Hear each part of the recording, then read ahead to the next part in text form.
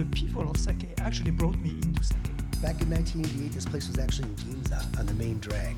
At first it was kind of soy sauce, it was miso. To the point where it actually changed my life. New Year's Day 1989. Not just sake as a beverage, but all the culture and history. And thanks for tuning in again to this brand new episode of Sake on Air, the world's very first podcast dedicated entirely to expanding the dialogue surrounding Japan's iconic beverages of sake and shochu.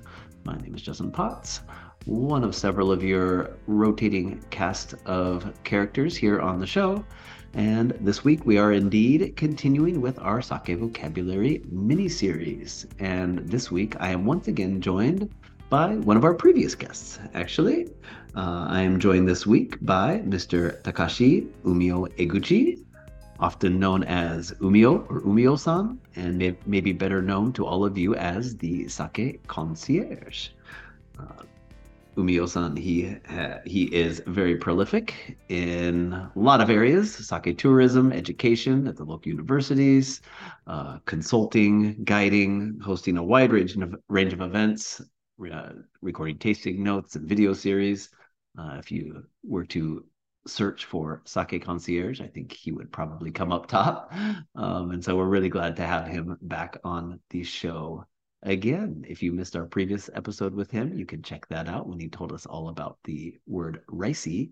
But we're back with another word this week. And I'm back here again with Umio-san. Umio-san, how are you doing, sir? Hi, Justin. Thank you for having me again. Hey, glad to have you back. Always welcome on the show. Thank you.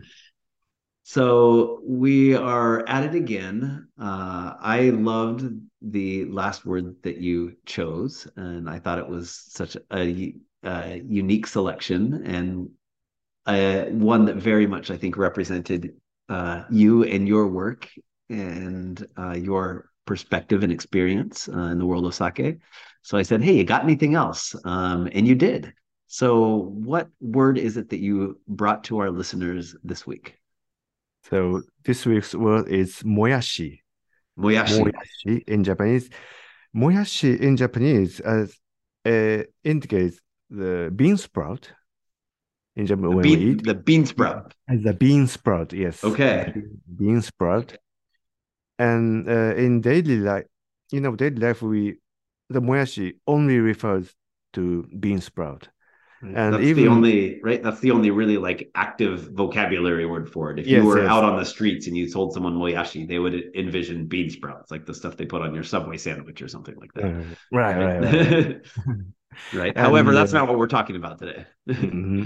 So Justin, as you're making sake, the vocabulary. The moyashi means the koji starter, the starter of koji fermentation, and that's very different from bean sprout. But when we look at the dictionary of the late 19th century, it says the sprout of anything, grains and beans, and the koji fermentation starter in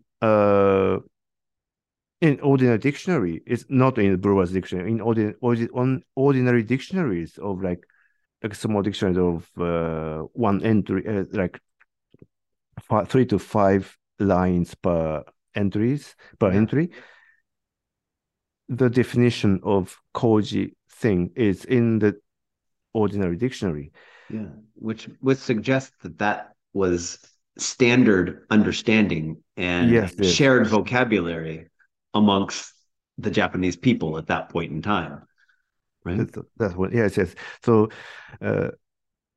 these days, moyashi was a general term for meaning the sprout of something, of koji mold and beans and grains, but even in modern days, within the sake industry, we use the word moyashi for indicating the fermentation starter of koji. Right. I say you hear about it quite often. I mean, just talking about it casually in the brewery, they'll say maybe instead of koji or tane koji, let's say, Mm. moyashi or something, Yes, yes. or when they refer to the manufacturers or providers of tane koji or those koji spores that are used for making koji or rice koji or whatever. They'll call them right the like moyashiya, like right, Yes. like the moyashi house, right? It's the place where moyashi are born essentially, Yeah, yes. The right? sprouting people to sprout. So, people who helps us sprouting the koji and making Yeah, koji to make koji. those are important people. Very important. And one synonym of moyashi is soyashi. They're very Soyashi. similar. It Moyashi sounds very similar too. sounds very similar, and but the word soyashi, the synonym soyashi, is only used in a certain process of making a certain kind of fermentation starter in sake brewing. That's bodaimoto Okay. fermentation starter. It is kind of ancient way of making fermentation starter, which was originated in the 16th century, and now some breweries here makes the bodaimoto fermentation starter.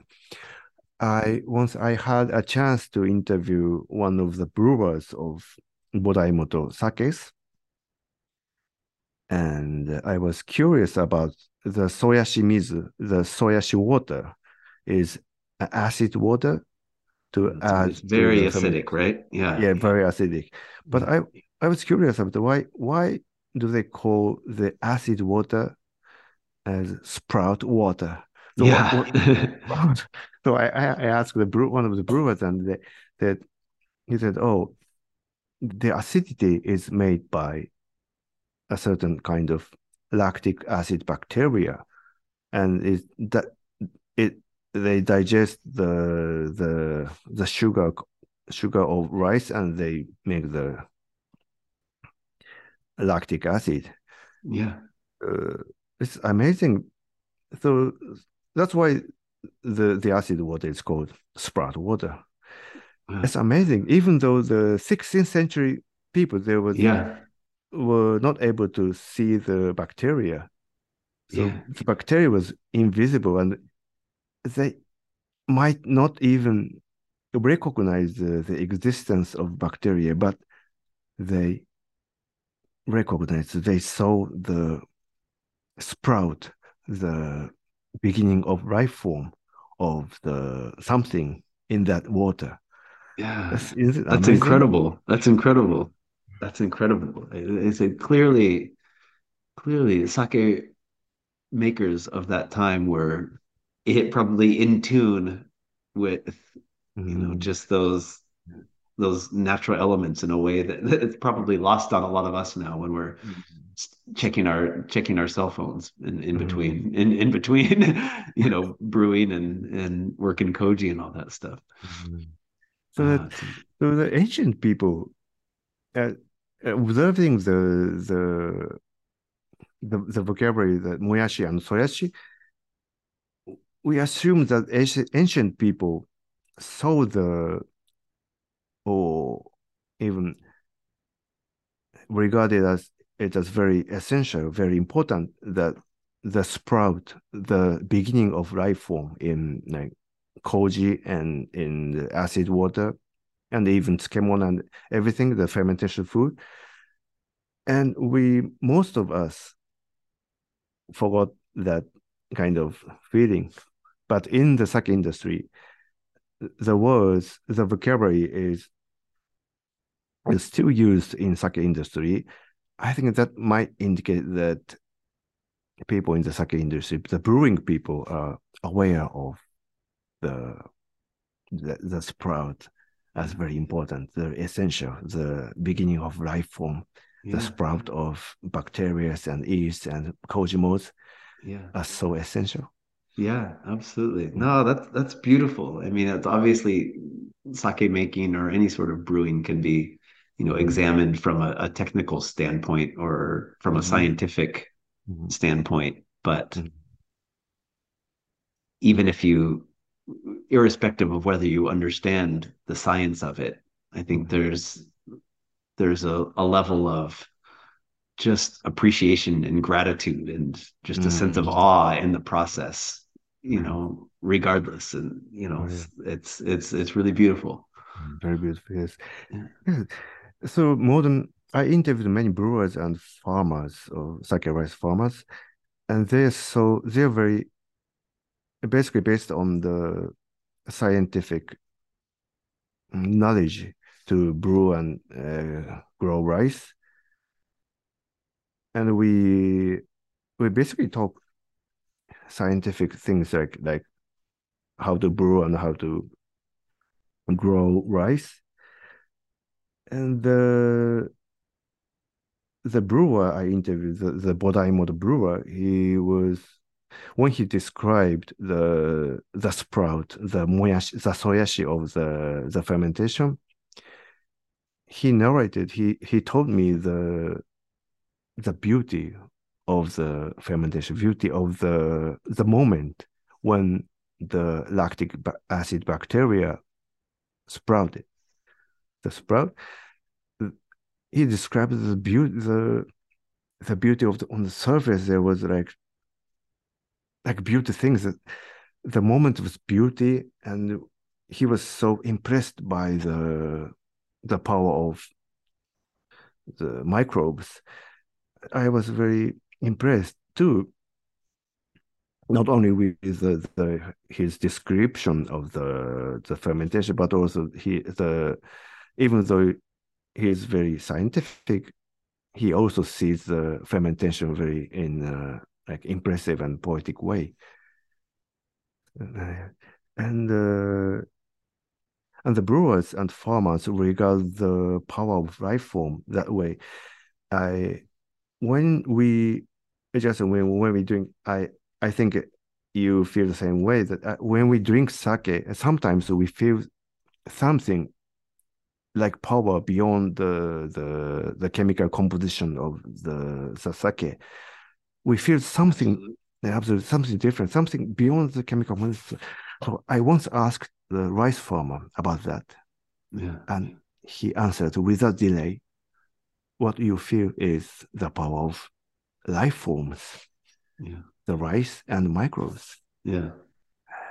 And the things that drive things that drive me to into this industry and interviewing many people and tasting sake is that we have both the chemistry things, like scientific techniques of brewing techniques of and farming techniques, and that kind of feeling, the being aware of the power of life forms and the beauty of the life forms, beauty of rice, beauty of microbes. That I realize that is why I'm in this industry, and I'm interviewing, I'm writing, and I'm spreading the sake culture, and I would like to spread this the things that the things I've told you, the good things of sake industry and brewing and tasting. So, Yeah.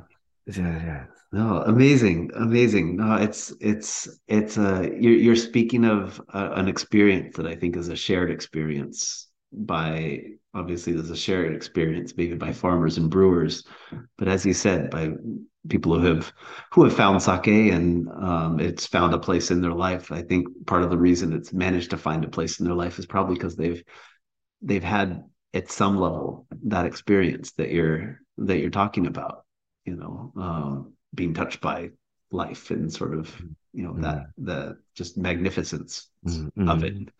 And that's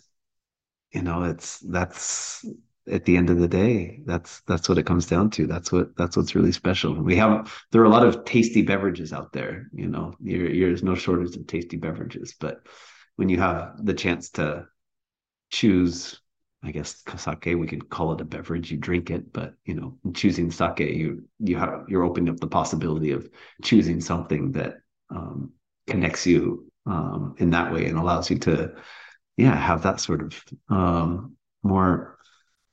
I don't know if spiritual is the right word. That might be overstating it in some sense, but in some context, hell, maybe not. I think that's a reasonable. It's a reasonable means of explaining that experience and what makes it so special. So yeah, thank you so much for taking time and selecting that and sharing that with us. I think that was, aside from just a really important word. And our listeners got a bonus word today. They got not only moyashi, they got soyashi. But then, above and beyond the understanding of a word, I think there's a really important message in there as well, too. So thank you so much for sharing those with us. Thank you very much, Justin. All right.